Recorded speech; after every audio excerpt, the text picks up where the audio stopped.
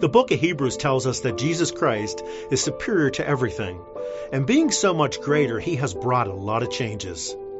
He has changed the priesthood. He brought the change in covenants. And maybe the most important thing Jesus has changed, me. I was a lost sinner, far from God, rebellious, and Jesus not only took away my sin, he made me a new creation. He's made me hunger and thirst for the things of God. He changed me. The Holy Spirit lives within me. God's law is written on my heart. I was dead in my sin. Now I am alive in Christ. Why Jesus? Because he changes how I live.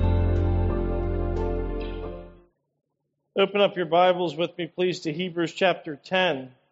While you're turning there, I don't know if you all know this about me, but did you know I became an accidental chicken farmer? Did you know that? You're like, how does something like that happen by accident? That's a funny story. But several years ago, what was it, 3 years ago, 4 years ago, something like that, my wife was at Tractor Supply. And some guy, I don't know if he's an employee or another customer, some guy was kind of like hitting on her and flirting with her, so she calls me. I was at the chiropractor, like down the road across the street, and she goes, "Hey, I'm looking at these chicks, they're 50 cents. And she's just like, "Yeah, I'm on the phone with my husband." So of course I was clueless. I show up, I come down to the Tractor Supply, and I'm like, 50 cents? Well, let's buy a dozen. And she's like, "I called you just to try to get this guy off my back." Well, several coops, enclosures, a fence. We are on our third flock of chickens. And we just wanted the eggs, right? We just want the eggs. So we don't get the roosters. But if you go to like Rural King or you go to Tractor Supply, they're sexed, which means they're all females. Because I don't want a rooster. I don't know anything about incubating and all of that. I just like scrambled eggs, all right? So I don't know how to do all of, I barely understand how the whole thing works with humans, let alone chickens. So, we just want females. Well, like I said, we're on our third flock, and when you get them, they come as these little puffballs. They're adorable. I mean, they're absolutely precious. But like humans, they go through a really ugly stage. You know what I'm talking about? When their adolescent stage, they look like monsters. They're all scraggly and nasty, and you're like, are these diseased? Like, are they going to make it? And then they become chickens. Oh, okay, it's beautiful. And when this group that we have now, since we got them when it was so cold, we kept them in the garage. But now they're big enough, we transitioned them to be outside. And one of the chicks in our batch stood out. This one here, because we noticed her comb was a little redder, and that thing under her beak. What do you call that? Is that the waddler? What do you call that thing? That's what I call it. Anyways, it was redder. The other ones all looked identical. You can't tell them apart, but she was like really standing out. Just in her appearance. And then it was a couple weekends ago that she was walking around the yard going, "Ah, ah." And I'm like, I didn't know hens did that.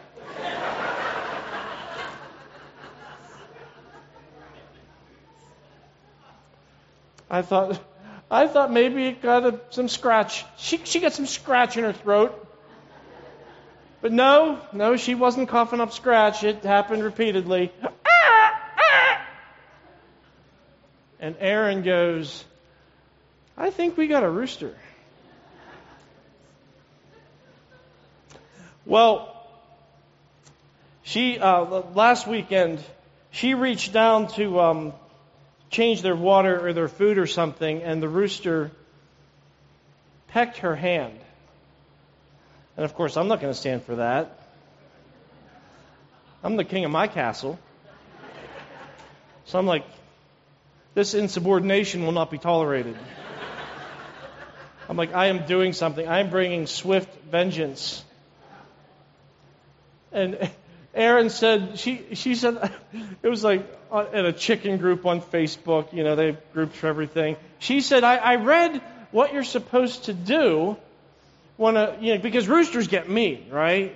They get mean. And Erin said, I read what you're supposed to do is you're supposed to carry the rooster upside down in front of all the other chicks and chickens, and that embarrasses him and kind of puts him in his place.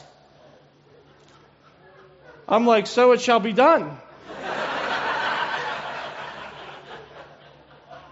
But let's be honest, I couldn't catch the thing. I tried. I'm running around the coop. Come back, chicken, come back. I couldn't catch the thing. So I'm like, Cade, get the rooster. So Cade, he's way faster than me. He just walks up. He grabs the thing by the tail and picks it up. So he's holding it. Okay, and I brought this as a representation.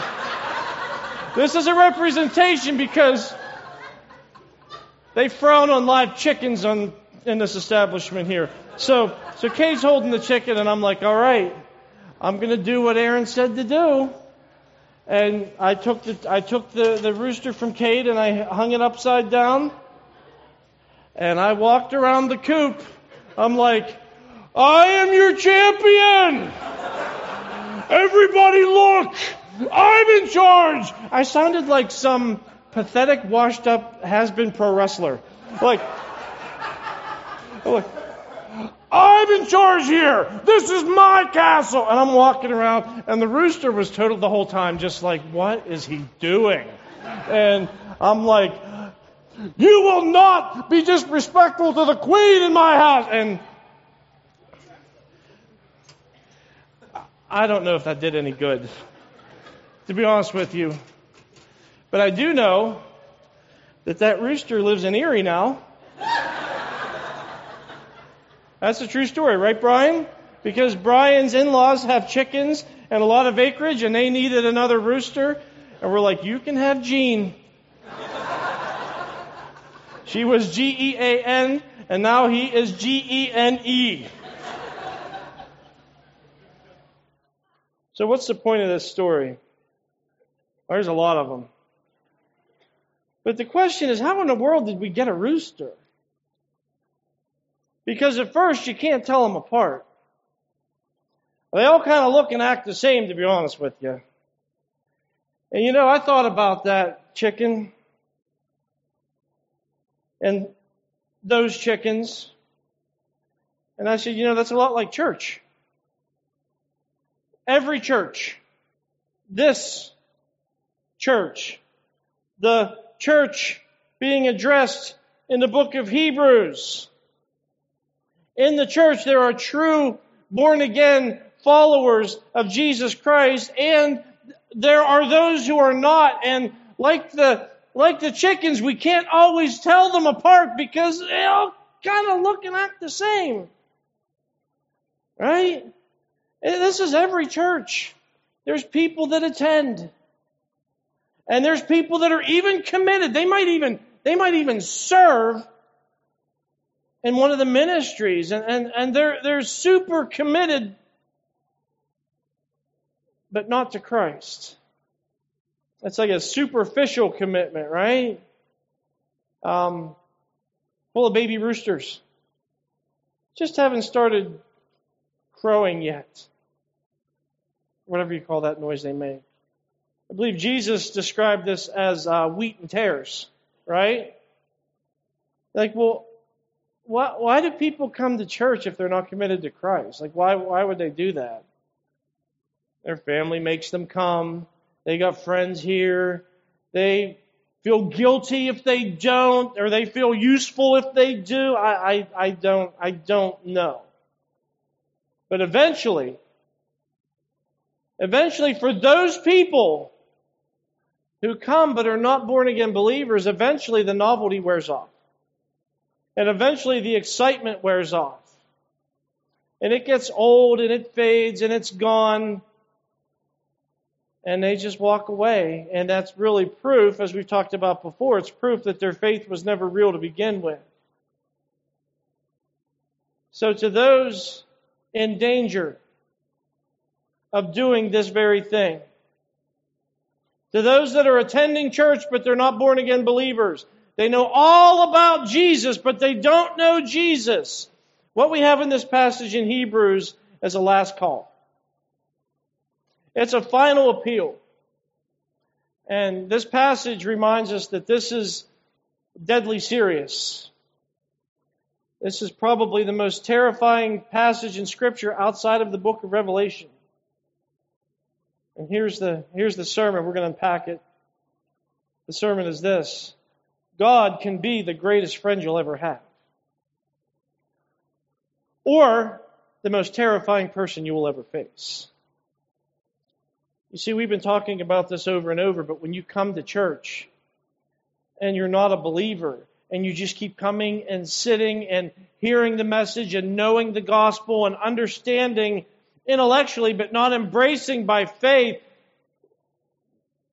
really what you're doing when you do that is you're saying no to Jesus. You know you need to receive Him by faith. You know that you need to turn from your sin and believe in Jesus. You know you need to do that. And when you don't do that, you are saying no to Jesus. And if that was all that I could say about that's more than plenty. But in this passage, the Hebrew writer here is telling us what you're really saying when you say no to Jesus.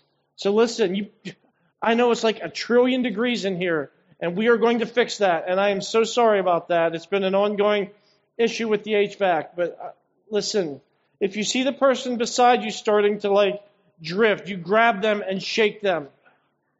All right? Or better yet, grab them by the legs and carry them around and say, you need to hear this because you are not in charge. I am the champion. No. Sorry, it's good to get that out. Let's unpack it. Here's what he's saying, church. Those that are sitting here who haven't believed in Jesus, but you're a good church attender, you're saying no. What you really say when you say no to Jesus. This is what you're really saying. Write this down first of all. When you're saying no to Jesus, do you know what you're saying? You're saying, I prefer sin over Jesus. That's what you're saying. I prefer sin over Jesus. Look at verse 26. It says, for if we go on sinning deliberately, after receiving the knowledge of the truth, there no longer remains a sacrifice for sins. Okay, now the Greek tense here, sinning deliberately, it's not a single act, okay? It's not like the normal stumbling of a Christian who's learning to walk by the Spirit, and that's not what he's talking about. Nor is he talking about ignorance. It's simply this: you know what God's calling you to do, and you haven't done it. And you know the results of the choice. You know it, and you haven't done it. What he's talking about here is taking a position of resistance.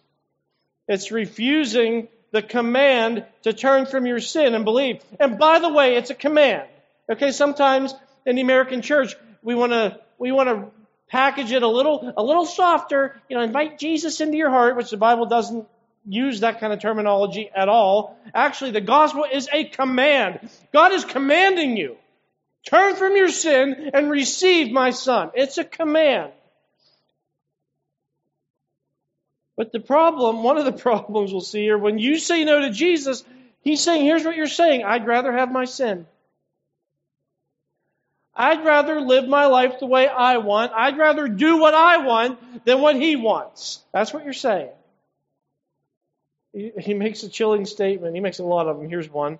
He says, if you do go on sinning deliberately in this way, he says there no longer remains a sacrifice for sins.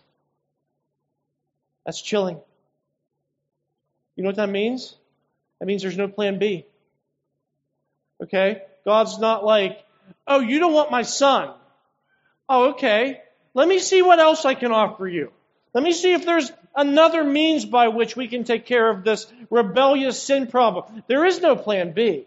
There's no other sacrifice for sins. Jesus is the last sacrifice, the ultimate sacrifice, the perfect sacrifice. We've spent months on this. He is the high priest, and He is the sacrifice, and He accomplished the fulfillment of everything we saw in the law through His death and His resurrection. There's no plan B. There's nothing else that can take away your sin. There's no one else that can take away your sin. There is nothing that can make you right before God other than Jesus Christ and the work that He accomplished. And that's where we run into a problem, you see, if you're a church attender but not a believer, because the Bible says Jesus takes away your sin, but you would rather keep your sin. Do you see the problem? And this is truly terrifying, but if you really want your sin, if you really want your sin, God will let you have it. God's like, here, you want sin? Have it. Tell me though, how has, for those of you that would rather have your sin than Jesus, I'm just curious. Tell me how your sin has blessed you. Do we really have somebody that can stand up here and give testimony? To say, you know what, I have been committed to my sin, and let me tell you all of the ways that it has really just blessed my life and made me a better person. And is there anybody that can give such a testimony? But that's what you're saying when you say no to Jesus. You're saying, I prefer sin over Jesus. Secondly, you're saying, I'm willing to go to hell. Look at verse 27. He's like, there's no longer a sacrifice for sins, right? If you reject Jesus. He says, but a fearful expectation of judgment and a fury of fire that will consume the adversaries. What you're saying when you say no to Jesus is, I am willing to go to hell. And I can tell you, I've heard this so many times in sharing the gospel with people. People say something like this, I don't really mind going to hell because all my buddies will be there. And I'm like, where did you get your concept of hell? Like a Tom and Jerry cartoon? Is that what you think hell is? Because if you really understood what the Bible says about hell, you wouldn't have such a foolish attitude towards it. Because if we're going by the Bible, hell is described as outer darkness. It's described as a place of weeping and gnashing of teeth. It's described as a place of constant torment. And here again, it's described as a place of fire. And also, I need to remind you, it's described as eternal. And there are people that want to do away with that. Eventually you cease to exist, and hell's not really eternal. There's a group that, even in the evangelical church, that would advocate for that, and that's just not true. It's just not. I'd like to remind you the words of Jesus, Matthew 25:46 says, and these will go away into eternal punishment, but the righteous into eternal life. Now, in the Greek, the word eternal is the exact same word. In other words, Jesus said that hell lasts just as long as heaven. I've never met anybody that's like, I believe heaven's temporary. I believe you go there for a while and get rewards for a while, and then you cease to exist. I've never met that guy. But people say that about hell. Well, you go for a while, you get punished for a while, and then you cease to exist. Jesus said hell lasts just as long as heaven. It's eternal. That's why it says it's a fearful expectation. It's a fury of fire that will consume. Like, really, that's where you're willing to go. You refused the best thing that God could give you. And you chose to receive the worst thing that God could give you. Not a great plan. But when you say no to Jesus, that's really what you're saying. You're saying, I'm willing to go to hell. Number 3, when you say no to Jesus, here's what you're really saying. Jesus is nothing to me. Whew. This is what you're saying in your rejection of Jesus. You know who He is. You know what He's done. And still, you will not come to Him. That's the crime of all time. That is the crime of all time, to be sitting in church. And we walked through so many passages of Scripture over the years. We've gone through John, and this year we've been going through Hebrews, to understand intellectually everything that Jesus is and everything that He's done for you. And to still say, well, yeah, I know what He is, but He's nothing to me.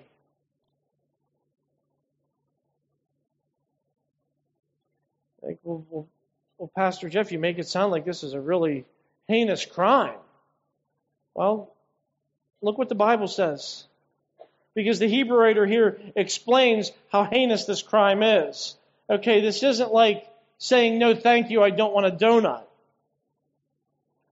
This is the gift of eternal life. God Himself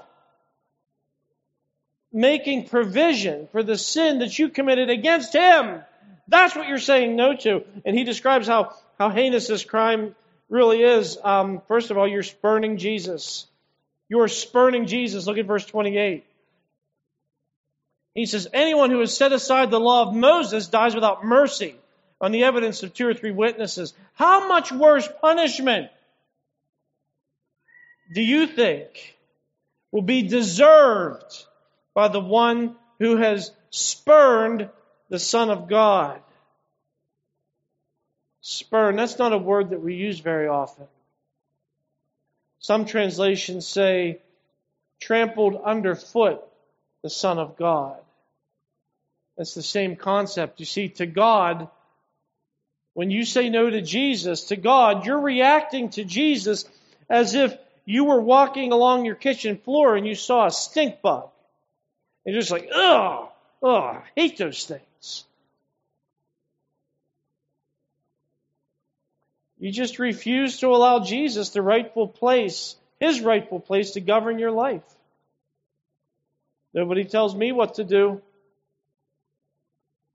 I live my life my way. You're spurning Jesus. And He says, if someone's punished for disregarding laws that were written on stone, what do you think's going to happen? How much worse punishment should someone receive when they so disregard the Son of God Himself? You're spurning Jesus. It's like almost like you're disgusted by Him. That's what you're saying when you say no to Jesus. It's a horrible crime. You're spurning Jesus. Letter B. Why is it such a horrible crime? Because you're profaning Jesus' blood. Look at verse 29 again.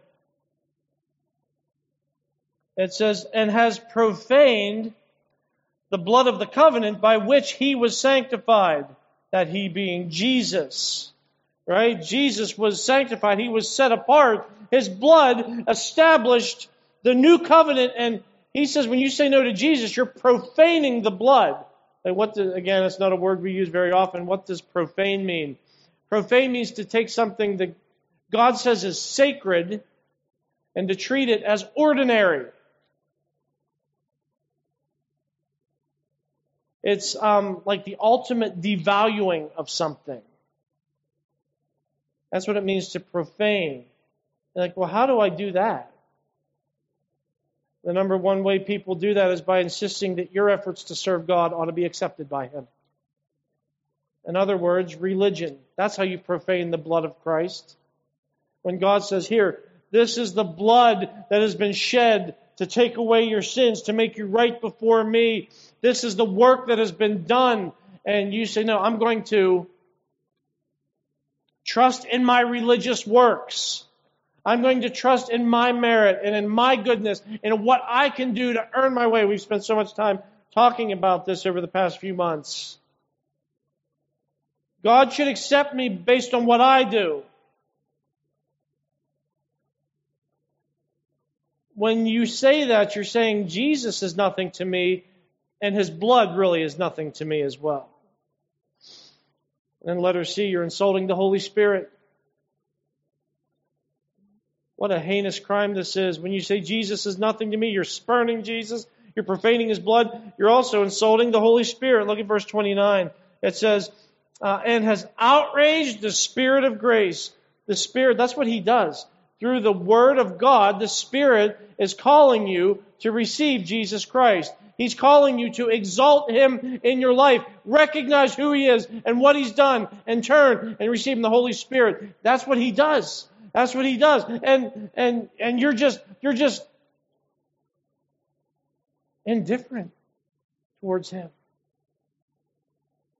That's the outrage. Because you see, indifference is the ultimate form of hate. Indifference is like, leave me alone. I want nothing to do with you. You are not a factor in my life at all. That's an insult. And you see, when the Holy Spirit is saying, hey, God loves you with an eternal love. He sent His Son to die and to pay the penalty for your sin. Come to Jesus Christ. Receive Him. And your response is, leave me alone. That's an insult. All right? What you really say when you say no to Jesus? Well, here's one. Number 4. I'd rather face God as my judge than my Savior. Look at verse 30. He says, for we know Him who said, vengeance is mine, I will repay. And again, the Lord will judge His people. He's quoting Deuteronomy 32, verses 35, 36. And then he says, verse 31, it is a fearful thing to fall into the hands of the living God. You know, by saying all of this, by refusing Christ, I could ask you, is that what you want on your record when you stand before God someday? Oh, and you will stand before God someday, by the way. You will, as it says here, fall into His hands. You realize no one's found a way around that. You realize no one's found a way to escape death. It's going to happen. And He says, we know Him. We know Him who said, I will repay. God will follow through on this. And if you don't want to know Him now as your Savior, the day's going to come that you're going to stand before Him and know Him as your judge. God can be the greatest friend you'll ever have, or the most terrifying person you will ever face. So right now, the room is in 3 categories. There are believers right now who are praying that if there are church attenders here who haven't received Christ, there are believers that are praying that they receive Jesus. That's one category. And also right now, there are unbelievers who are indifferent. There are people that are like, what is he blabbing about? Is he done? Is he going to talk about the stupid chicken again? What are we having for lunch? Oh, chicken sounds good. Like, there's those people that like, this isn't affecting you at all. But there are people that are sitting here or watching this that are going, oh my gosh, like, I think that's me. Like, what if that is me? You know, have I done this? Like, how do I know I haven't done what he's talking about? How do I know that I really believe? That third category of people, that's especially who I want to talk to for a few minutes. Because here it is. Listen, the ultimate subjective test of faith, the ultimate proof of faith is not church involvement. It's not the day you were baptized, or, it's not some bedazzling testimony that you have. That's not the real proof of faith. Do you know biblically what the proof of faith is? It's perseverance. It's endurance. That's why Jesus said, Matthew 24:13, but the one who endures to the end will be saved. Jesus wasn't saying, hang in there and hopefully if you cross the finish line, you'll get to go to heaven. He's saying the evidence of true saving faith is the one who endures to the end. So, when someone makes a profession of faith, we have this baptism service coming up, and you could have new believer baptized, and somebody could come to me and say, Pastor Jeff, do you think he's sincere? Do you think he's for real? It's always the same answer. It's, we'll find out. We'll find out. Because perseverance is the proof. As a good friend of mine always used to say, truth and time go hand in hand. And saved people show that they're saved. They prove it by enduring. All right? So I'm going to close you with this here. I don't think I really believe. Now what? All right? That's the group I want to talk to as we close. I don't think I really believe. Now what? Two things. First of all, big letter A. He says, look back. Remember your initial passion. Look at verse 32 through 34. He says, but recall the former days when, after you were enlightened, did you see that? He doesn't say saved, enlightened. We talked about this before. You learned the facts of the gospel. You knew what was going on here, okay? After you were enlightened, you endured a hard struggle with sufferings, sometimes being publicly exposed to reproach and affliction, and sometimes being partners with those so treated. For you had compassion on those in prison, and you joyfully accepted the plundering of your property, since you knew that you yourselves had a better possession and an abiding one. He's basically, to paraphrase, he goes, do you remember when you first came to church and you suffered along with the rest of us? Remember you first came to church and you're like, there's something real here. There's this spiritual war on God's people, and I'm with this group of people, and I see there's something bigger going on. There's something bigger than myself. And he says, you were happy to stand and face it. And if you've been in church for a while, you see this all the time. People come and they jump in and they're so excited on the front end. Like, I want to be a part of this. I want to stand with this family. And that's his implication here. Obviously, you're tempted to bail on the church. You're tempted to bail on the kingdom. You're tempted to bail on the mission because you don't have the supernatural perseverance that Jesus gives all believers because you truly haven't been born again. You understand what that means? Let's bring it to this church, because there are people here in the same boat.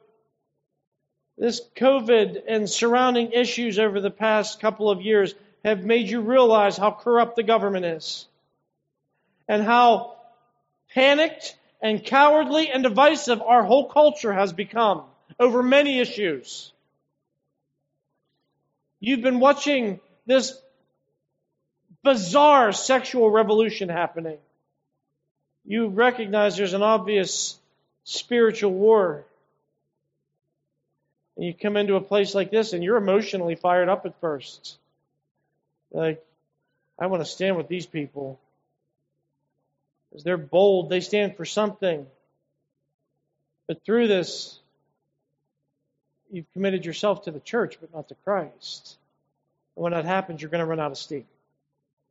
And what he's saying here is, first of all, listen, if that's you, if you're a church attender, not a Christian, he goes, you need to recapture that initial enthusiasm and let that bring you to saving faith in Jesus Christ, the world isn't going to change.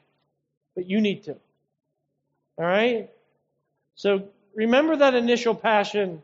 And then, letter B, look ahead. There's reward for the faithful. Look at verse 35. He says, therefore, do not throw away your confidence, which has a great reward. For you have need of endurance, so that when you have done the will of God, you may receive what is promised. He's saying, come to Christ. Come to Christ. He's worth it. And He's promised to reward the faithful. Listen. Everybody look up here. I promise you right now, there is nobody walking around heaven going, this is it? I thought it'd be bigger. I mean, it's okay. But, seems like I endured a lot of stuff on the earth and payoff doesn't seem great. That is not happening. Okay? Every day is just like, whoa! Every day is like that in heaven. Why? Because Christ has promised to reward the faithful. Look at verse 37. He says, for yet a little while, and the coming one will come and will not delay. But my righteous one shall live by faith. And if he shrinks back, my soul has no pleasure in him. That's a quote from Habakkuk chapter 2, verses 3 and 4. And what he's doing here, he's just putting a bow on the warning. He says, listen, Christ is coming back. So you need to live by true, enduring faith. Because, look, God doesn't delight in people who wuss out. Right?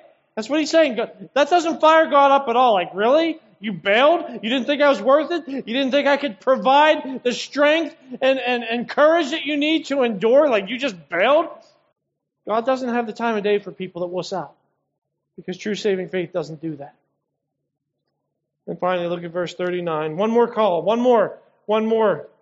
He says, I love this. He says, but we are not of those who shrink back and are destroyed, but of those who have faith and preserve their souls. I love that because it's like this pep rally at the end. He's just said some very hard things. And he's like, but that's not who we are. Like, we're not scared like the world. We don't live in fear like the world. We don't do that. That's not who we are. We are people who believe and are saved. That's who we are. And again, there it is, shrinking back. Again, that's the evidence. No man who draws back has saving faith. Ultimately, they are destroyed. But true saving faith endures, and he says it preserves the soul. And you're like, well, Pastor Jeff, what is faith, and what does that look like? What's it smell like, and how's that show up in my life, and how? Well, he gets into that in chapter 11. So we'll get to that next week. Today, churchgoers that are not saved, listen, there's reward for the faithful. It's going to be so worth it. I can't even tell you. If our worship team would make their way forward, a couple weeks ago I saw a meme. I'm a bit of an overthinker sometimes. But it said this. It said, if the living knew what the dead knew, the whole world would follow Jesus. If the living knew what the dead knew, the whole world would follow Jesus. I thought a lot about that. Maybe I'm nitpicky. Do you know what I thought? You know what I thought, Dan. I'm like, but we do know. Don't we? Didn't God write it all down? #1 bestseller? Put it in the hotel room nightstand drawers? I'm like, but we do know. So you know what I thought? I thought I'm going to fix that. Because everybody likes when their grammar's corrected. Or their meme is corrected, right? I said, maybe it should say this instead. Maybe it should say, experienced. If the living experienced what the dead experienced, the whole world would follow Jesus. I thought that's better. Imagine this. Just imagine this. Imagine I had the power, the ability. I don't, but imagine I had the ability. I could send you to hell for 24 hours. Just 24 hours. And then you come back. And then I can send you to heaven for 24 hours. What do you think that would do to you? How do you think that would motivate you? Regardless, this is real life. And someday you will stand before God. And I just want to leave this in your lap. What are you going to say to Him on that day? Are you going to say, you know what, God, I can't lie to you. I can't blow smoke. You know everything. God, you know Jesus meant nothing to me. Because God, look at my life. And you see that Jesus had zero impact on any decision that I made. He had zero impact on any dollar that I spent.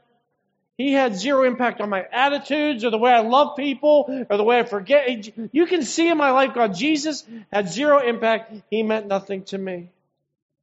God can be the greatest friend you ever have, or the most terrifying person you will ever face. And the difference is what you do with Jesus Christ. You bow your heads with me, please. Father in heaven, there's really no middle ground, is there? Your word is very clear that we have a choice, that we can know you as a loving Father, a provider, a guide, a counselor, a comforter, a friend who sticks closer than a brother. Your word has made that so clear, God, that we can know you, have a relationship so intimate that your Spirit would live inside us. We can know you on that level because of what Jesus accomplished. But Father, your word tells us, as we've seen today, that if we refuse this gift, it's a heinous crime. It's an insult to the Holy One of the universe. And we can't possibly expect anything good to come from that. So Father, I just want to pray one thing very specifically, that if for churchgoers here right now, watching this stream or sitting in this room, your word tells us it is a fearful thing to fall into the hands of the living God. I pray that you would give them not a minute's rest, not a minute's sleep. Nothing could enter their hearts or minds except that very thought, until they fall on their face and cry out and receive the gift that you have commanded. That these people would not rest until they call me or one of our elders or their small group leader or somebody they know who knows Jesus, but they wouldn't rest because it is a fearful thing to fall into the hands of the living God. Father, thank you not only for your awesome love, but thank you for this warning, because some of us need to hear this. We pray in Jesus' name. Amen.